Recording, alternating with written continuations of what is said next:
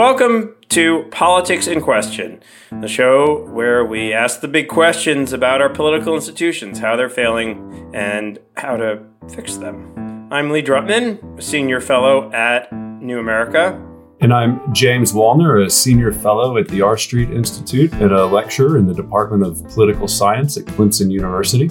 So, seems like one of the developments of politics right now is that a lot of folks on the left are starting to ask some big questions about the Constitution. I've noticed more and more people saying maybe there's something undemocratic about our Constitution. Maybe we should change our Constitution. On the right, there's calls for a constitutional convention. And of course, it's very hard to amend our Constitution. But how much is our Constitution the problem? And what might a more democratic Constitution look like? So I'm so thrilled to have as our special guest today Sanford Levinson, who's a professor of both law and government at the University of Texas in Austin. In addition to writing the wonderful book, Our Undemocratic Constitution, he was on this before everybody was starting to talk about it. He's also written Framed, America's 51 Constitutions in the Crisis of Governance, and Fault Lines in the Constitution with his wife, Cynthia, which is also a graphic novel, which I own, and it is wonderful. I was hoping to get my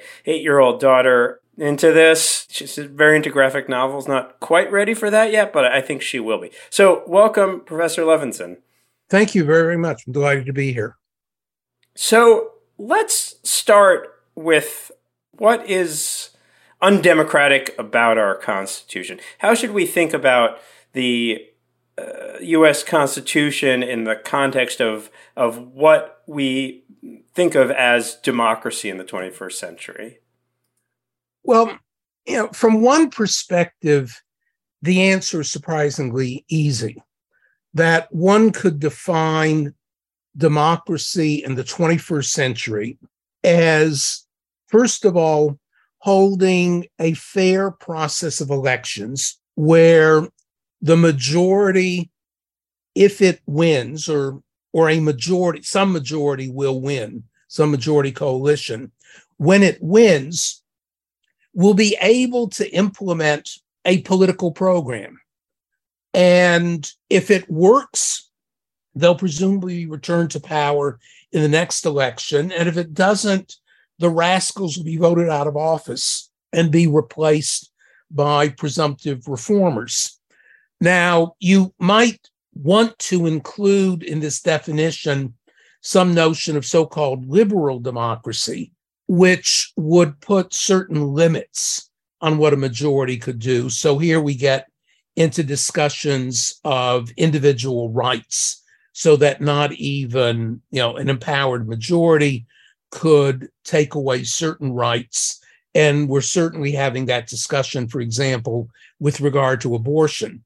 But generally speaking, I think you could say that you identify a system as democratic when their elections really matter.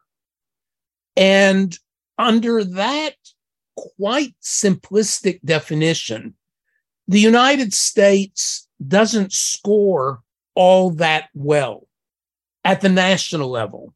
Interestingly enough, at the state level, the score might be considerably higher, because if you look at a number of states around the country, elections really do matter. In Wisconsin, for example, it was extraordinarily important when the Republicans came to power, I think in 2010, with Scott Walker. Just as in California, it is very, very important that Democrats now control the governorship and the legislature and can pass all sorts of progressive programs. The same thing has been happening in New York as a result of the Democrats finally getting control of the New York Senate.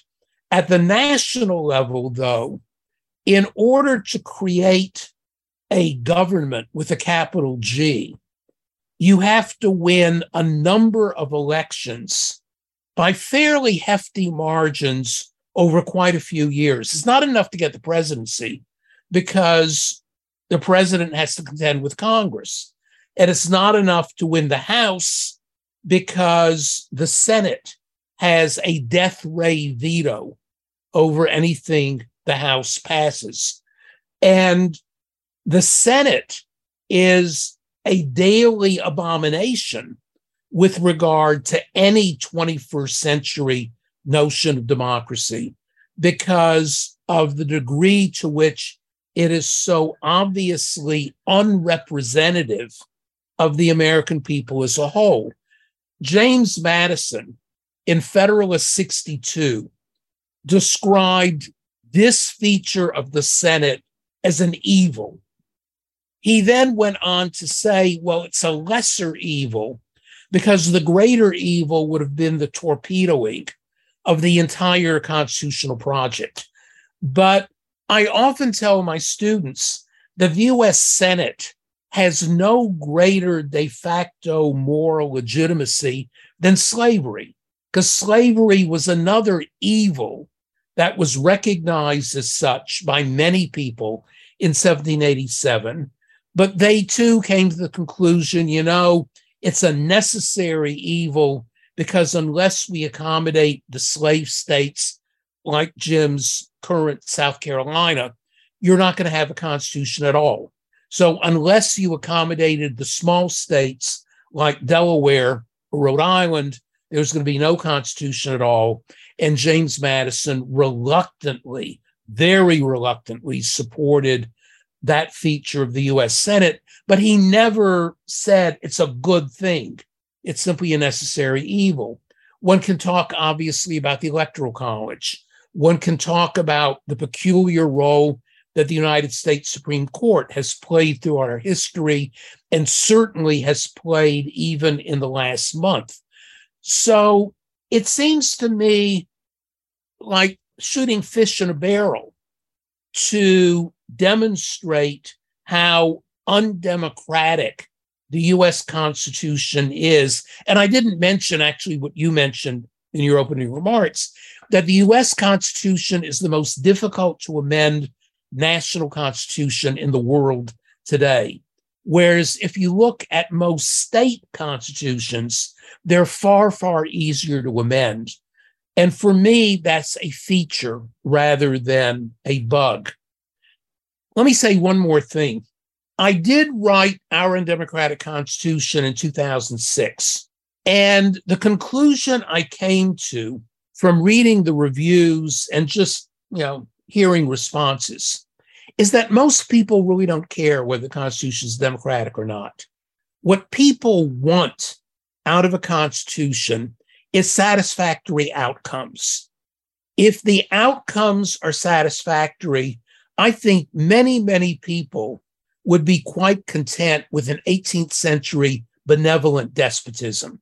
But the real problem, and this is the thrust of the second book, Framed, America's 51 Constitutions and the Crisis of Governance, that by 2012, when I wrote Framed, it was not merely that one could criticize the Constitution for violating a political theorist's sense of what democracy might entail in the 21st century. Robert Dahl had written a great book making some of these similar points, I think around 2003 or maybe 2001.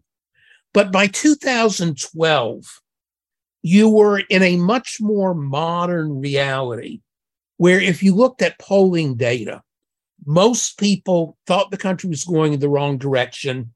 Most people did not have any real approval or confidence in Congress. And the only approval the president got was from members of his own party. There was relatively little bipartisan approval. The Supreme Court kind of hung on with majority approval. But now we have achieved a situation where even the Supreme Court is tanking. And if you ask people fundamental questions, do you approve of these institutions? Do you have confidence in them? Do you think they are concerned about people like you? In the 1960s, 65% of respondents said, oh yeah, I think the national government cares about people like me. Those days are over. So that the only national institution that people today express confidence in is the military. And it seems to me that is a very, very deep and serious problem, not simply of abstract democratic theory, but rather the expectation that people have that their political system, whatever you call it, will supply outputs that are relatively satisfactory along a number of dimensions.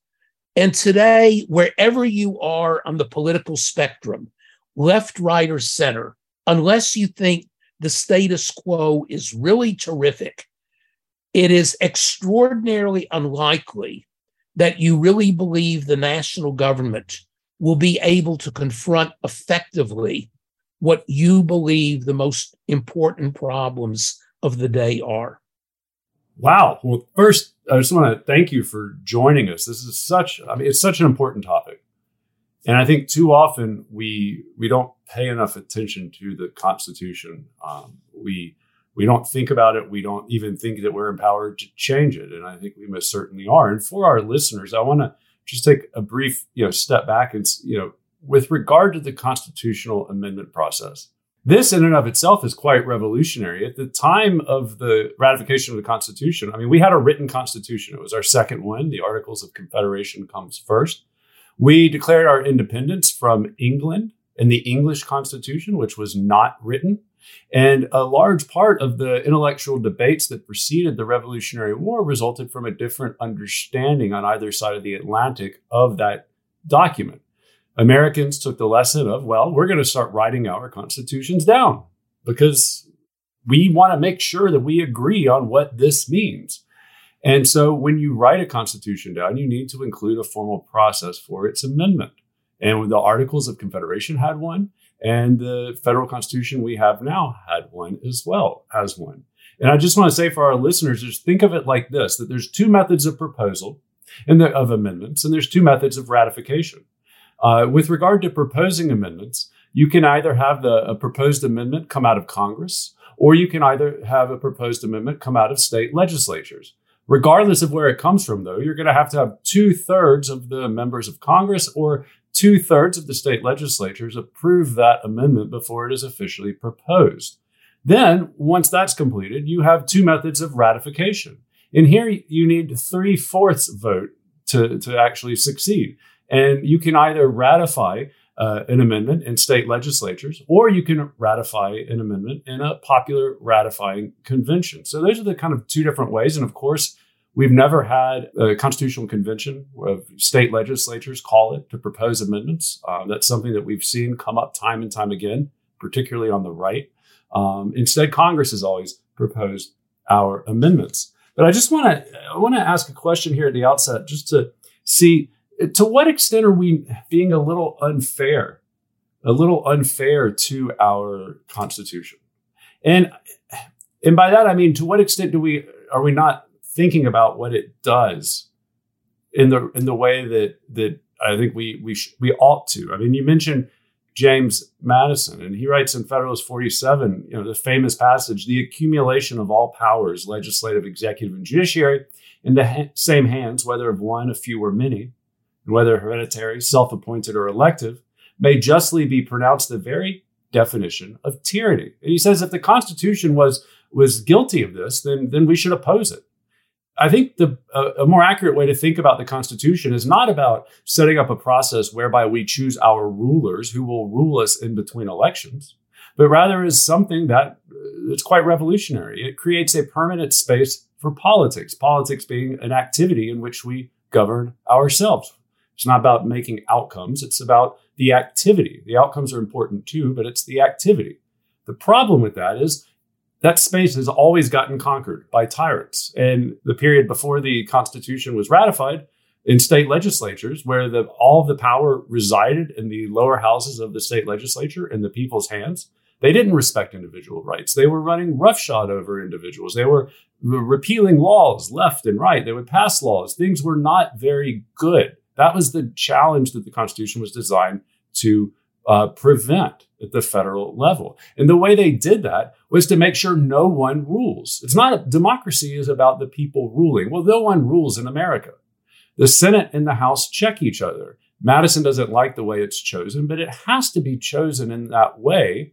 And it has to be small, because if it's large and it's chosen by the same process that the House is chosen by, it's not going to be much of a check on the House. It's just going to be another House. The president needs a veto over what the Congress does to defend his sphere and separation of powers. All of these things are designed to create this permanent space. And so to what extent, when we go in, and I'm not saying that we ought not to do it, right? I'm not saying that we ought not to reform the Constitution in different ways and amend it in different ways, but I think it's important to start from the premise of our document, not perfect by any means, is designed precisely to ensure that no one rules in America. And the majority not getting its way is not the minority ruling, and the minority not getting its way is not the majority ruling. It's literally the absence of rule.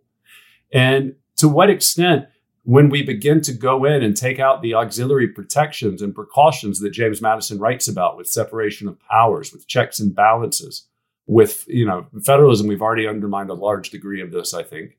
To what extent are we eroding the ability of the Constitution to preserve that permanent space? And then we get back into a situation of, well, somebody just got elected. There's a majority. They get to decide whatever it is they want because they are the rulers. Well, I really do think that it leaves very, very little space for politics, because what you're describing creates a situation, as you yourself are admitting, that nobody rules, that it becomes almost literally incredibly difficult to move away from the status quo. And that as time goes by, there is greater and greater recognition that we need a government. American exceptionalism is in part defined as an almost paranoid fear of government. But what about all of the change that we've had? I mean, America, we've done a lot, and we have had a lot of controversy throughout our history, and it has happened. It has happened within that space. It hasn't happened in spite of the Constitution. It's happened because of the Constitution and the structure whereby we could go into the arena in these venues created by it and to debate one another, and then to, yes, both be rulers and ruled at the same time. I think that's a much too optimistic reading. The most important change in American history was getting rid of chattel slavery. And that happened, first of all, chattel slavery was protected by the original Constitution.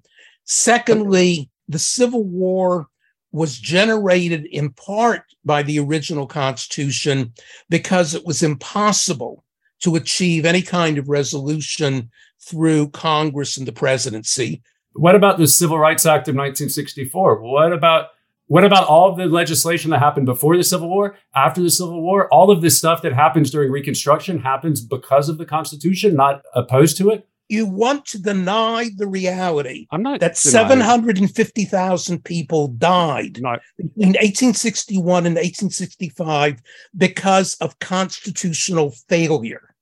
No, that is why we get rid of slavery. No, the Constitution didn't fail. The South saw the writing on the wall, and they decided to leave politics, to declare war and turn to violence to resolve their disagreements, instead of participating in debate in the institutions that the Constitution created. The Constitution didn't fail. People in the South, I think it was the wrong decision, but they made the decision to leave politics and turn to violence. So that wasn't a failure of the Constitution. They argued quite sensibly, actually, that the Constitution, correctly understood, allowed states to secede when the so-called sovereign states came to the conclusion that the original deal was not being adhered to. The original deal protected slavery, and they viewed Abraham Lincoln rightly or wrongly, as the enemy of slavery and designed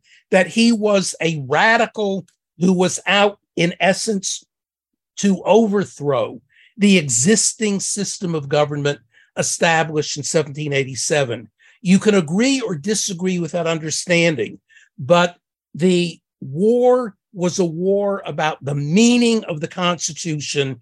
750,000 people got killed, and Reconstruction was at best an extraordinarily mixed success. Many people would say it was an abject failure because states retained way too much power after the war was over, and they used this power in order to impose segregation and Jim Crow.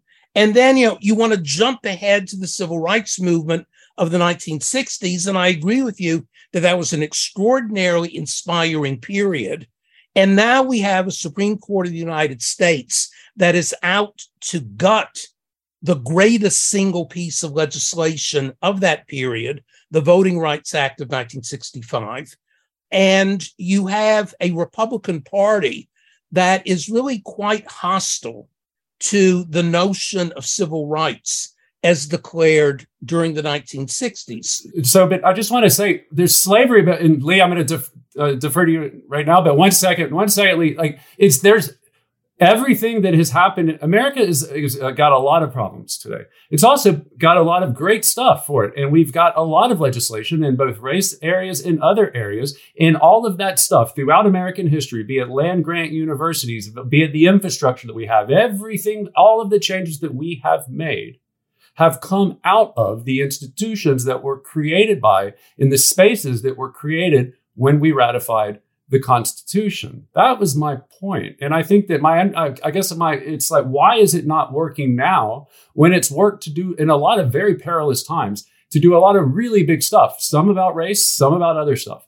But all of a sudden we've decided that structure, which is completely fine to decide, but we've decided that structure is no longer capable of producing big change. Why did it work for the past 230 something years? Well, it's worked in various moments and not in other moments, I think would be the larger point here. But let me before we spend the rest of the episode relitigating the Civil War, I want to try to kind of move us forward in a way. So, Sandy, what I hear you saying is what we ought to have is a more majoritarian system where majorities can come in, can have a chance to do policy, and then voters can evaluate that, which is, kind of this responsible party government, Westminster style, which we just don't have, but various reformers from Woodrow Wilson to the APSA committee have wanted us to move in that direction. And then, James, your point, and we've gone back on this, is that it should be really, you have to negotiate in multiple dimensions to really build support for stuff. You have to do politics. And this is, and that's the Madisonian view, I think, is in some ways a synthesis of both of those points. I mean, Madison believes that we should have government that should be able to do things, that should have majorities that emerge, but he also believes that those majorities should be temporary and fluid. So, I think I'd offer a view that's kind of a synthesis of both of these views. I tend to be somewhat skeptical of the responsible party narrow majoritarianism view because, one, I think it assumes that 2 years, 3 years is really enough time for voters to evaluate the performance of a party. Moreover, to the extent that voters are mostly partisan voters, they see things through partisan lenses. And, and then there is this challenge of if you're just voting at a 52% majority and then they pull things in one direction. This has been long the criticism of the Westminster British system, is you kind of wind up with this pendulum style that becomes very unstable, as well as why don't the 48% get their proportional share? This is why I'm a supporter of proportional coalition, multi-party government, because I think then you get the fluid coalitions that are necessary that reflect changing majorities, but it's not voters are voting in a clear majority coalition. They're voting more broadly. So in this wonderful piece that I recommend, and I want to ask you a little bit more about that too, this Democracy Journal, Democracy Constitution Symposium, in which you and a bunch of others kind of deliberated what a constitution would look like. You did mention proportional multi-member districts. But what do you see as the kind of interaction between the party system, elections, and the Constitution? Because on the one hand, election should mean something. On the other hand, elections are not mandates. They're artificial choices, and things could go back and forth very quickly if it's just 52% gets all the ability to exercise their policy, and then it's just, who's that 5% in the middle who's going back and forth? They're not particularly well-informed or engaged. Yeah, no, I think those are excellent questions. And we do agree about the need for more proportional representation. And one of the problems with talking about the so-called Madisonian system is that James Madison and most of his colleagues had the fantasy that we could avoid political parties.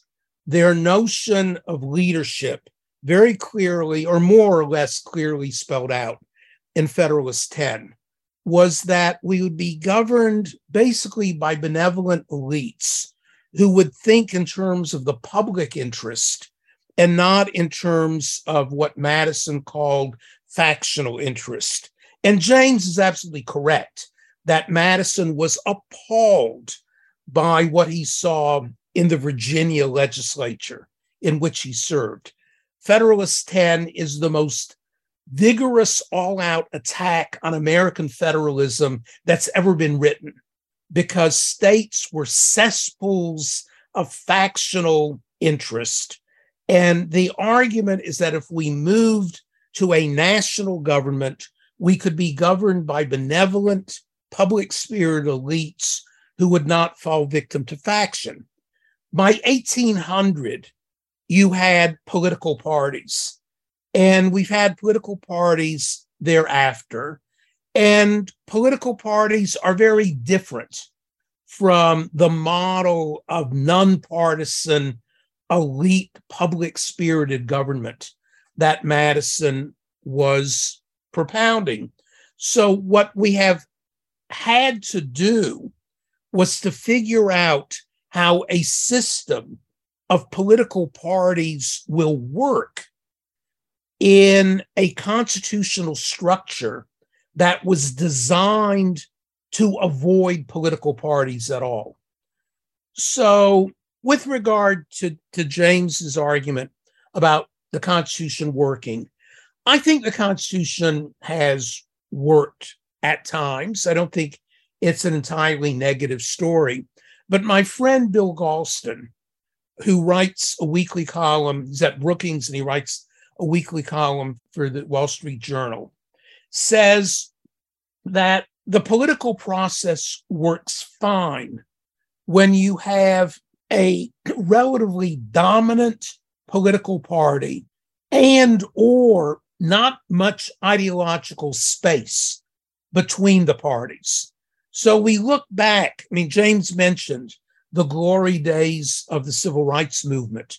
One of the things I always emphasize is that the civil rights bills and the Voting Rights Act were bipartisan. A casebook that I co-edit includes Everett McKinley Dirksen's really great speech on the need to break the filibuster. And the Voting Rights Act would never have passed without the support of Representative William McCulloch, a Republican from Ohio. But those days where, first of all, the Democratic Party was dominant, and secondly, there was real connection between moderate Democrats and moderate Republicans. They fought about some issues, but could really come together on others. Today, we have highly polarized political parties, and they share the political space basically 50-50. So the idea of coming together in bipartisan compromise is a fiction. The bipartisan compromise that many of us are celebrating is that Joe Manchin, after 2 years, was willing to come to an agreement with his own political party. There is not a single Republican so far who has signed on to the Manchin legislation. And if it passes, it will pass by a vote of 51-50 because Kamala Harris will break the tie through the Reconciliation Act. And so I think under those circumstances, the Constitution simply doesn't work, that it generates a politics where people are at swords points with one another. Now, I agree with you, and I think with James, that we should not venerate a party system that allows 52% to run roughshod over the 48%. Brexit is perhaps the stupidest designed referendum in world history, because a truly major issue for the entire future of Great Britain and Europe was decided in a single up or down vote of 52% of the British public. This is insane. But it does seem to me that there is a lot to discuss about creating a better electoral process and breaking the stranglehold in the Senate of relatively small and unrepresentative states. That it is now the case that a majority of the American population lives in 9 of the 50 states, and they get a grand total of 18 of the 100 senators. That's simply not democratic under any plausible notion of democracy. Even more to the point, it just guarantees that the Senate especially will be unwilling to pass legislation that most of the people desperately need, whether it's medical care, urban infrastructure, climate relief, or whatever. People living in the smaller states just aren't that interested in many of these programs that admittedly tend to benefit the urban areas of the country. And I think that's a huge, huge problem. But I agree with you. I agree with both of you that simply supporting, well, let's have 2 and only 2 parties, and let's allow the party that manages to eke out a 52% victory, let's allow it to do whatever it wants. That's a very, very bad idea. We agree on that. So I'm going to ask one more question, and Lee, I'm going to, after Sandy, then I'll turn it over to you. But I mean, I think that in America, the people are sovereign, right? I mean, they're sovereign. They just happen to be divided up into states, but they're ultimately sovereign. And in many respects, you could say the Federal Convention basically seceded from the Articles of Confederation because they didn't follow the provisions laid out in the Articles for changing them. And the reason why that was okay, as you know, is because the people, not the state legislatures, but the people made the decision, and they appointed popular ratifying conventions, voted for delegates, and then they opted to change. They used their sovereign power to change the structure of the government. But with regard to, and I think that was very different from the argument that the South was making during the Civil War, that the state legislatures were sovereign and they had the authority. That clearly isn't correct, But I think the parties are very interesting. I mean, they transcend the separation of powers. And when we talk about parties being very dysfunctional and not very helpful to our system, it's precisely because they transcend the structure of our Constitution. And when we talk about polarization, and I think these things all of these different elements I'm trying to tie together because I think they come together very nicely. When they talk about polarization, it appears in our history when political activity, right, when that kind of is at an all-time low, Why? Because now we have this constructed version of these two parties that are unified, when in reality, if you actually look and scratch the surface and you force them to kind of come into debate with one another, it turns out that they don't agree on much. They don't agree on much internally. So I guess Bertram Gross, who is a scholar practitioner, kind of like myself, is fabulous. One of the best books ever written on Congress in the 1950s, called The Legislative Struggle. He says that compromise emerges out of the struggle. Compromises emerges out of the struggle. It's very similar to Madison's point in Federalist 51 about how justice and the general good, that's what kind of out of this struggle, and Lee alluded to this earlier, we get all of this give and take in these places. We get compromise because out of that struggle, you get the outside comes in, people get new information. What won the Civil Rights Act debate in 1964 wasn't bipartisanship. It was Dr. King and the civil rights movement raising this issue in the public consciousness. You end up getting people in the Midwest and places like Ohio that didn't really care about the issue. And prior to that, it was evenly divided between North and South.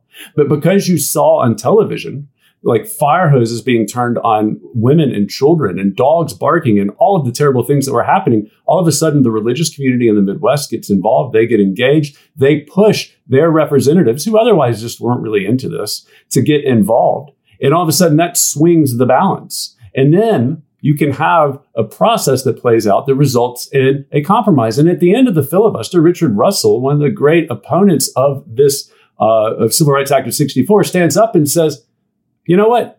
This is now the law of the land. He's not happy about it, but he urges his colleagues and his constituents to accept it, because the process reconciles losers. When it plays out, it reconciles losers to that outcome. Not always perfectly. And when we don't have a process, then you can't get reconciled.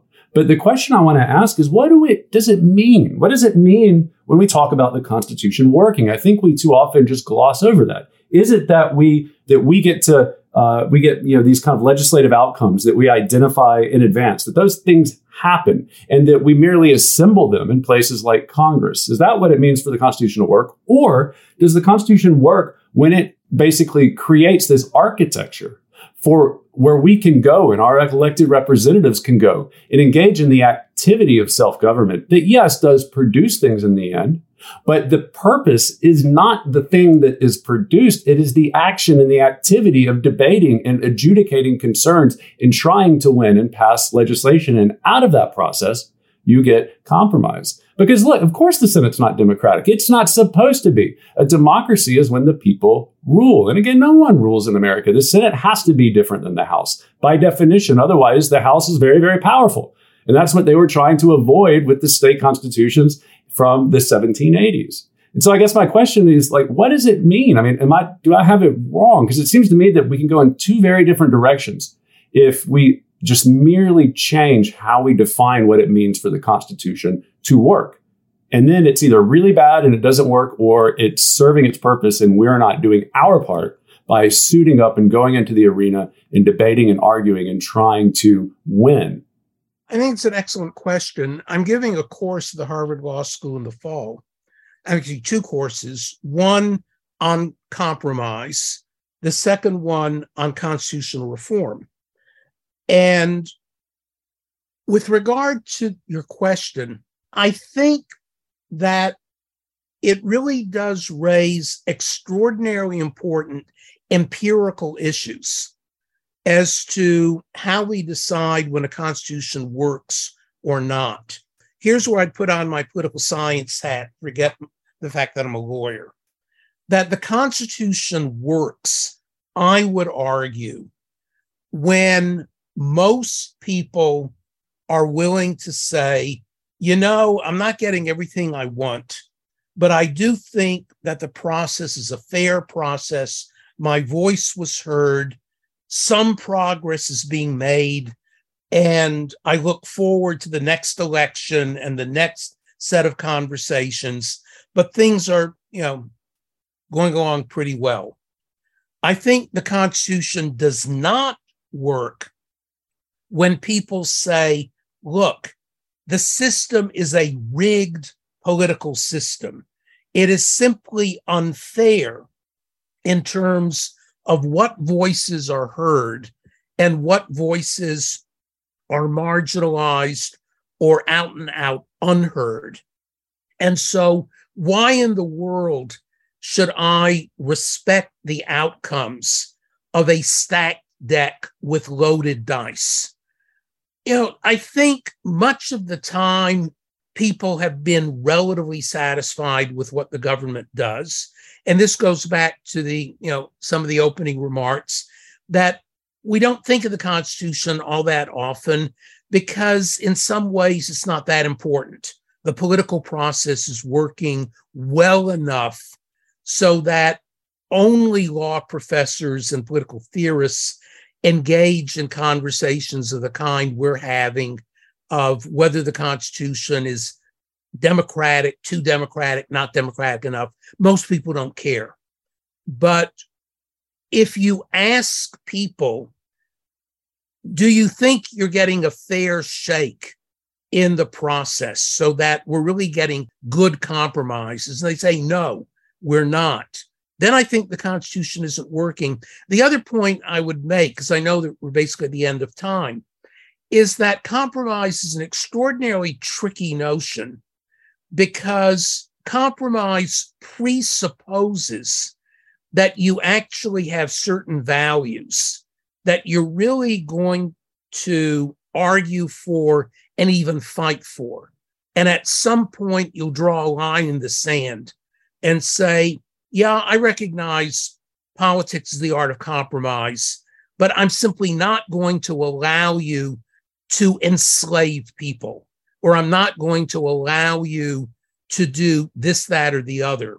So what we always have to do is create some sort of spectrum or curve where you indicate, in terms of your most important values, what you're willing to give up in order to make a deal. And I do the same thing. And neither of us is really happy at the end, but both of us agree that we're still working together.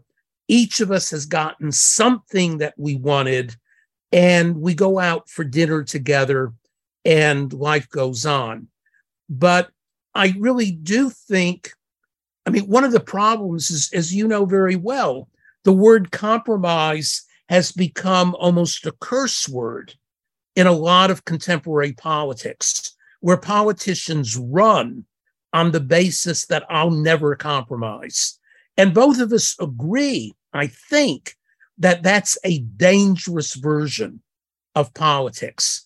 But it's also true that we really can't imagine what politics would look like if somebody ran saying, look, I don't have any principles or values I really strongly believe in. I will accept any deal that comes along because I don't stand for anything. So we're really walking a tightrope, I think, in our own lives and assessing other people, where we have certain values that we really do stand for and even think are worth fighting for. And then other values where we're more willing to deal. And right now we have a political system of two highly polarized political parties, characterized, I would argue, much more in the Republican Party than the Democratic Party, but some people would disagree. But a militant hostility to the idea of compromise itself. And you and I agree that you cannot have a functioning political system if everybody draws hard lines in the stand and says, I'm not willing to make any sort of deal. So let me ask one final question here, and we'll be brief on this. What is one change to the Constitution that you wish people were debating more? Talk about the Electoral College a lot, the unrepresentativeness of the Senate. What's an underappreciated change to the Constitution that we should be talking about more? I would give different answers at different times. How about today? But right now, I think my general answer is the difficulty of constitutional amendment itself. And what is so important for me about the second book in the sequence, framed, America's 51 constitutions, is that most people don't really realize that there's more than one constitution in the United States. They tend to think the Constitution is the US Constitution, and a remarkable number of lawyers, let alone ordinary people, never think about their state constitutions. But state constitutions are really, really interesting. And one of the realities of state constitutions is that they're easier to amend. And there are some people who criticize state constitutions because they're so relatively easy to amend. I see that as a feature rather than a bug, because what it does is to allow the sovereign people to, because not only too easy to amend, but also a number of states, roughly half the states, have initiative and referendum procedures. And not all of them are on the West Coast. There are some on the East Coast as well. So what this means is that if enough ordinary people become dissatisfied with the legislature and the governor because they think they've been captured by selfish factions, there are ways to do end runs around them through popular initiatives and referendum. And you've seen that operate in Maine, in Ohio, Wisconsin, as well as much better known California, et cetera. I mean, it's interesting that James mentions the notion of popular sovereignty and we the people, because for me, one of the central problems with the national constitution, and Madison is proud of this in Federalist 63, where he says there is no space in the national constitution for any kind of genuine governance by the people themselves. It's all going to be done through representatives. Now, there's a lot to be said for representative government, but I think if you look at many of the American states, one realizes that direct democracy can be a valuable safety valve, and it works in part to generate the kind of public discussion that I think James wants more of that is very valuable. One of my favorite states is Nebraska. Nebraska is the one state in the Union that's gotten rid of its second house. This was in 1934. Nebraska is not so big that it needs a two-house legislature. So they simply abolished the Senate and they have the so-called unicameral. They did it because the Nebraska Constitution allows for initiative and referendum. And so the people of Nebraska voted to get rid of the Senate. And whatever you think of Nebraska, for good or for ill, nobody seriously believes that it has paid a huge price for getting rid of the Senate. And so that is the kind of conversation that I wish we had much more of, but the national constitution kind of forbids, because we just don't have that procedure available to us. Whereas in much of the country, you could be standing on a corner trying to get people to sign a petition. And if enough people sign the petition, then that could generate a statewide conversation about how the state should proceed. Well, go to the states. Thank you, Professor Levinson. This has been another episode of Politics in Question. Thank you for listening to Politics in Question. The show is a joint production of New America and the R Street Institute, and our producers are Shannon Lynch and Jason Stewart. Theme music was composed by yours truly.